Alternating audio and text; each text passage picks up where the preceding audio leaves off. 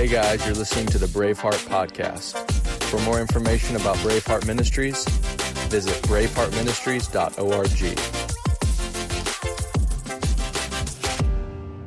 A lot of this is in the book, and a lot of this you'll see is, some of this is not. And what we're going to talk about today is specifically the fall of man and the consequences. And so I wrote this out just to kind of make it simpler, and I'll probably write this out maybe every week, because to me this represents the gospel story or the gospel message. And so, and I'll explain this in a minute, but the gospel to me is for the believer, it's this story that you see from Genesis to Revelation, right?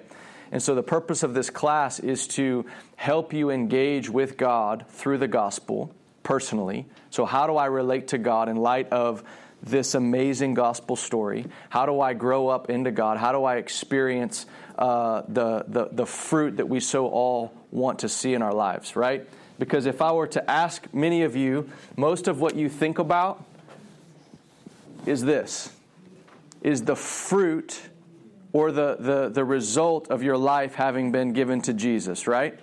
So this is what we all want. These are our dreams, our desires, the works of ministry, signs and wonders, family. All this stuff is encapsulated here.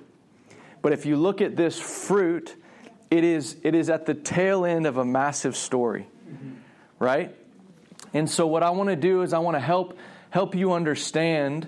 Again, we're going to go through this over the next. This represents the framework of this class, and so I want you to be able to see it visually.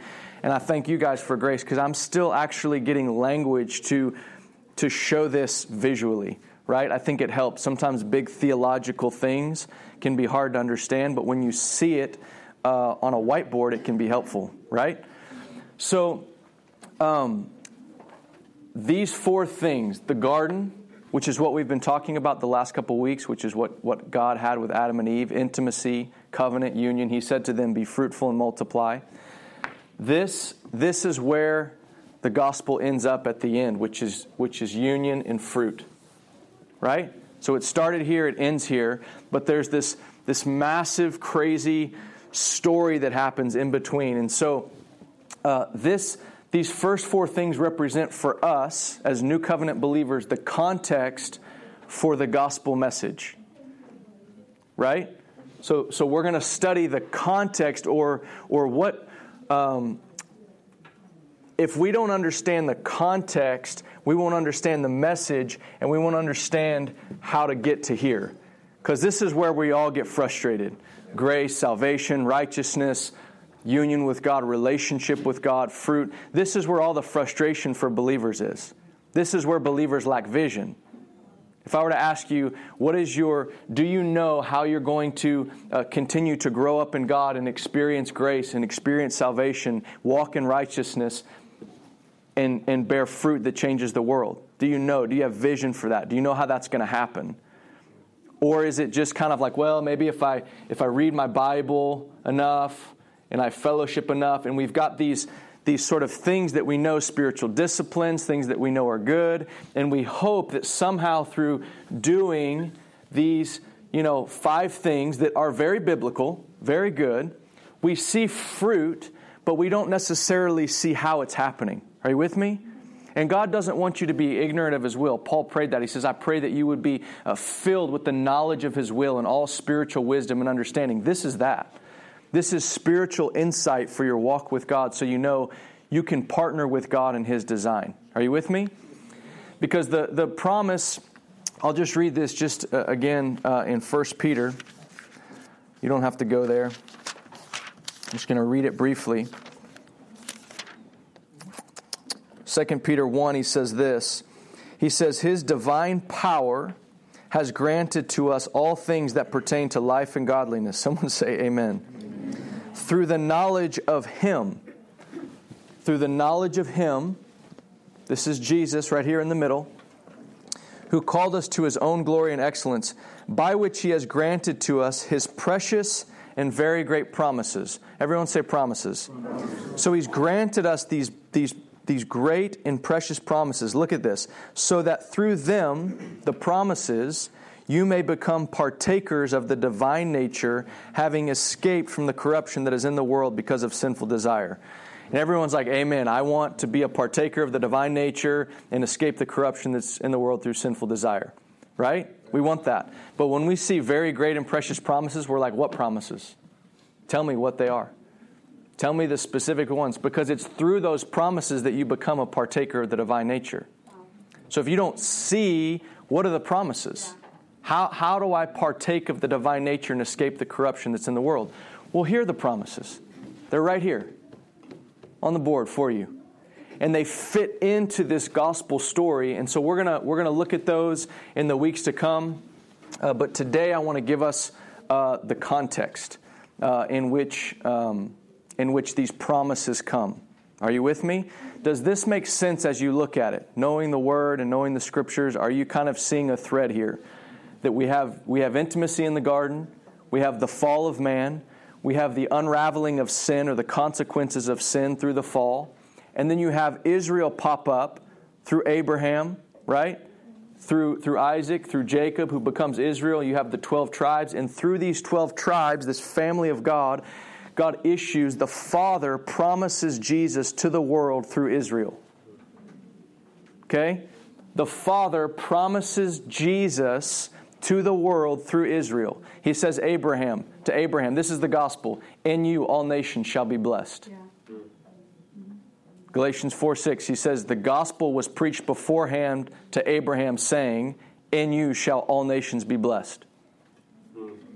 Okay? So what's he saying? So you have to see that the gospel message that we carry is Jesus. We're saying to the world, like when you go, how do I approach the lost? You approach the lost with these promises. This is the gospel message. These promises, the promises of Jesus. So the Father promised us a Messiah who would deal with the spiritual death that came upon man. He promised us the baptism of the Holy Spirit. Acts chapter 1. Are you with me? Yeah. And this is a promise of power so that you can know God, so you can be intimate with God, so you can overcome all the things of the devil. This is your divine nature. And He promised that He would return. And He promised all of this through His covenant with Israel through the law and the prophets. That's the gospel. So when we declare that and we live that, what happens? And someone hears that and they go, wow, I believe Jesus. I believe that. I believe He did this for me. What happens? Grace is released, and the grace of God actually saves that person's spirit, and they're born again and they're made righteous in their spirit. Amen? So grace comes, they're saved, they're born again, righteousness is produced in their spirit, and it allows them to be intimate or close to God, which bears fruit spiritually in their life. Okay? So these things, grace and salvation and righteousness and intimacy and fruit, is all an outcome of your faith in these things. Right. So when I preach Jesus' work as a Messiah, this will blow your mind. When I preach His work as a Messiah, this is what He did. Guess what? Your faith can only rest in His work as a Messiah, and you can only experience the grace that's attached to His work as Messiah. Because His work as Messiah is not the same as the work as His return. Do you know there'll be a different, distinct grace brought to you at the revelation of Christ that will save you? It will save your mortal body. You'll get a new body. So there's a grace here at His return that's brought to you that's different than the grace that was brought to you with His work as a Messiah. So the question is, how come believers are not experiencing all of it? Because we've only preached this one aspect of His work. We've said this is salvation. Salvation exists with the Messiah. True. But it also exists through the baptism of the Holy Spirit, and it also exists through His return. Now what's so encouraging about this is this all has to do with the Father promising that Jesus would work on your behalf. And when you believe that, you put your faith in that word, grace comes. And like we sang this morning, He changes everything. Changes everything. You guys with me? The Holy Spirit is the substance of God. He is God who manifests the grace of God on us that saves us. Is this okay if we get this technical? Yeah. This is important for your salvation, for your spiritual vision and insight. So, remind me your name? Rudy. Like he's saying, when you get born again, you're saved past tense. When you walk in the power of the Holy Spirit and you understand that Jesus is praying for you today, did you know that? Do you know He's praying for you and that the baptism of the Holy Spirit connects you to His work as an intercessor for you? He's committed to sanctifying your soul, your mind, your will, and your emotions.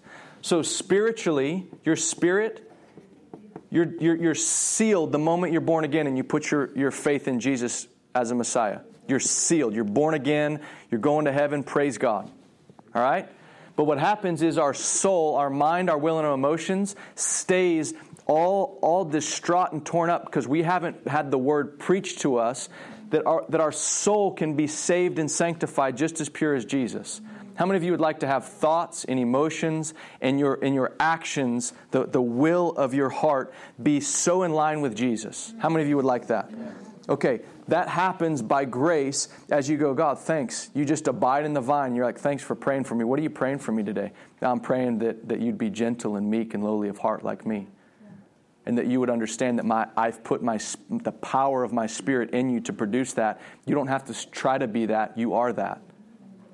Like a little baby growing in the womb of a mother, Christ is being formed in you. And Jesus is the one, through His prayers, through the power of the Holy Spirit, He's actually getting it to come out of your thoughts and your emotions and ultimately out of your actions so that when you walk on this earth, they see the righteousness of God in everything that you say and do. That's fruit. Righteousness. All right. So let's look at Genesis chapter 2 and 3. This will make a lot more sense as we unpack what happened in the garden. I think this will bring clarity to a lot of us. Is everyone there in your Bibles? Genesis chapter 2. We're going to look at verse 15 and 17.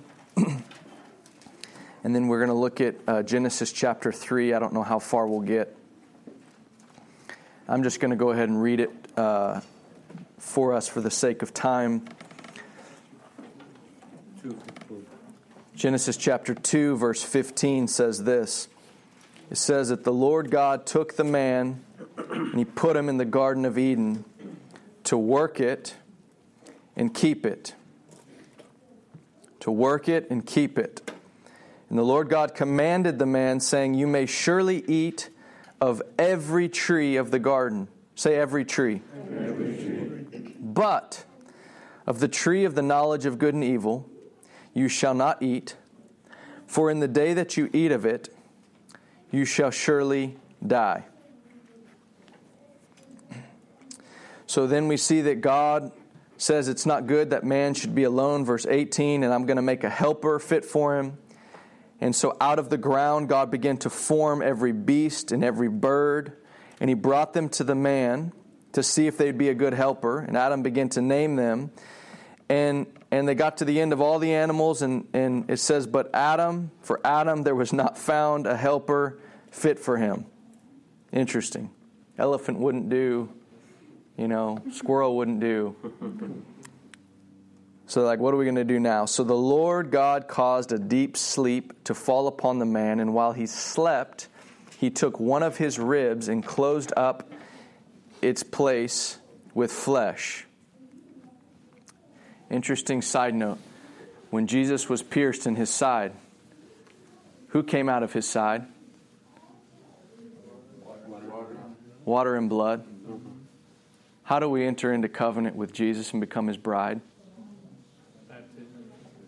Through water and blood. So here in Adam, you see the bride coming out of the side. He's the first Adam. Jesus was called the last Adam.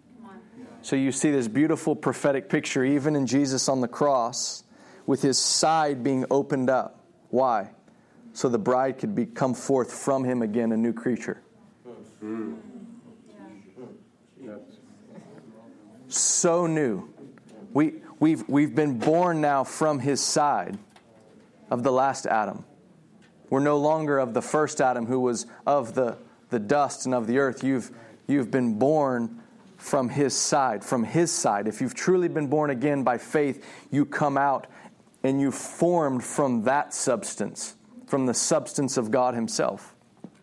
His blood, His water, His body. It's amazing. It's beautiful. And the rib that the Lord God had taken from the man, He made into a woman and brought her to the man. And the man said, "This at last is bone of my bones and flesh of my flesh. She shall be called woman because she was taken out of man." Look at this. This is amazing. "Therefore a man shall leave his father and mother and hold fast to his wife, and they shall become one flesh. And the man and his wife were both naked and were not ashamed." Amazing. Genesis chapter 3 verse 1 says, "Now the serpent was more crafty than any other beast of the field that the Lord God had made." And he comes to the woman and he says, "Did God actually say you shall not eat of any tree?" See how the devil twisted already? God said you can eat of every tree except this one. And the devil says, "Did He say that you shall not eat of any tree in the garden?" See how subtle that is? He paints it already. The devil said, "God said you can't eat of any tree?" Is that what He said? And she said, now look, now do you guys remember that God gave the command to Adam, but Eve wasn't there yet? Did y'all see that? She wasn't there.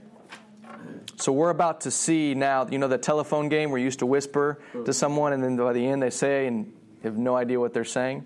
You know what I'm talking about? Yeah. This is playing out right here in the garden. God said something to Adam, and then in time, Adam relayed it to Eve, and you're going to now see this breakdown in communication.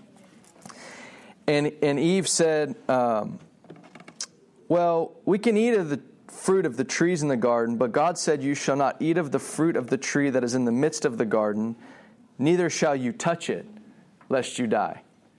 She kind of adds that touch it part, right? "And so the serpent said to the woman, you will not surely die, for God knows that when you eat of it, your eyes will be opened, and you will be like God, knowing good and evil." So when the woman saw that the tree was good for food and that it was a delight to the eyes, y'all know that this tree looked good, right? It's not some gnarly, janky tree with all rotten fruit. Like this was a delicious looking tree. Okay? Just revisiting some of this. "So when she saw that it was good for food and that it was a delight to the eyes and that the tree was desired to make one wise, she took of its fruit and ate, and she also gave some to her husband." Bro, what were you doing? "Who was with her, and he ate." Like, what's up, Adam? What are you doing? Sitting there. People often ask, why was the serpent in there? What did God tell Adam to do to the garden? To work it, to keep it. Now, maybe I'm reading in between the lines, but I think the reason that the serpent was there is because Adam wasn't working it and keeping it as he ought. That he was passive with the word of God with his wife, and his wife was deceived. Because here's what I want you guys to think about. We oftentimes jump to the fall of man and all the consequences, but we don't spend any time thinking about what man and woman was like with God before sin entered into their heart. Adam and Eve, to this point, they're not sinful in any way, shape, or form. Listen, there's not a rebellious bone in their body. God made them perfect. If there's a rebellious bone in their body before the fall, before the deception and the transgressing of the command, then God made them that way. And I don't believe that. I don't believe God made man with a rebellious bone in his body wanting to rise up and triumph over God and live apart from God. You don't see that in this story. You don't see man going, let's have a coup. Let's overthrow God. Let's rebel against God. You don't see that in the text. You can't find that in the text because God made them perfect. And here's the thing you have to think about. You have to spend time in the gospel story thinking about how was God with man when there was nothing inside of man to make God stumble? How was he with them? There was no, was he stern? Was he joyful? What was God like with man, with Adam and Eve before they fell? Think about the look on his face of delight and of joy and of ecstasy. And this is my creation. There's no sin. You have to try to think, like put sin out of your mind for a minute and imagine the relationship between God and mankind before sin. Like the joy, the fun, like they're exploring the garden. There's nothing like when Adam and Eve were with God, there was nothing inside of them that was like, whoa. They were like, hey. Because they were of Him. Do you understand that? They were of Him. They didn't shrink back from Him in shame even though they were naked. Have you ever spent time thinking about that? It'll mess with you a little bit. Because we don't think that way. We always think of God in relationship to our sin or to man's sin. That's why we have a stern view of God, or maybe he's angrier than we think He is. Okay? But that wasn't always the story. And so before we see full-on rebellion, we see the serpent coming. The serpent's the X factor. And I believe Adam was passive, which is not necessarily a sin in and of itself. You don't see, that being this big sin, but he was passive with the Word of God. He didn't really fully convey it to his wife. And through his wife, she was deceived. His passivity and her deception equaled the fall of man. Okay? Man's passivity opens up woman to be deceived. And that combination, before sin ever entered into the world, is what produced the fall of man. Passive man, which made the woman susceptible. Her being susceptible wasn't a sin. They haven't sinned yet. Well, they just ate it, so they did. But right before that, when the devil's enticing, they haven't sinned. You guys with me? This is so important to understand how this happened. Yeah. When a man is passive in a relationship, husbands, when you're passive with the Word of God, it opens your wife to hear voices, to hear accusations. It's the way it's always been. There's a strength in women who I believe have a capacity to feel the heart of God in a way that's just different than man. And there's differences between man and woman. I know in our culture today where they're trying to erase those lines, but there's differences. A man is different than a woman, and we're all beautiful in our own right. And you see scripturally that our strengths were meant to complement each other, and that from the fall, that relationship between man and woman was jacked up.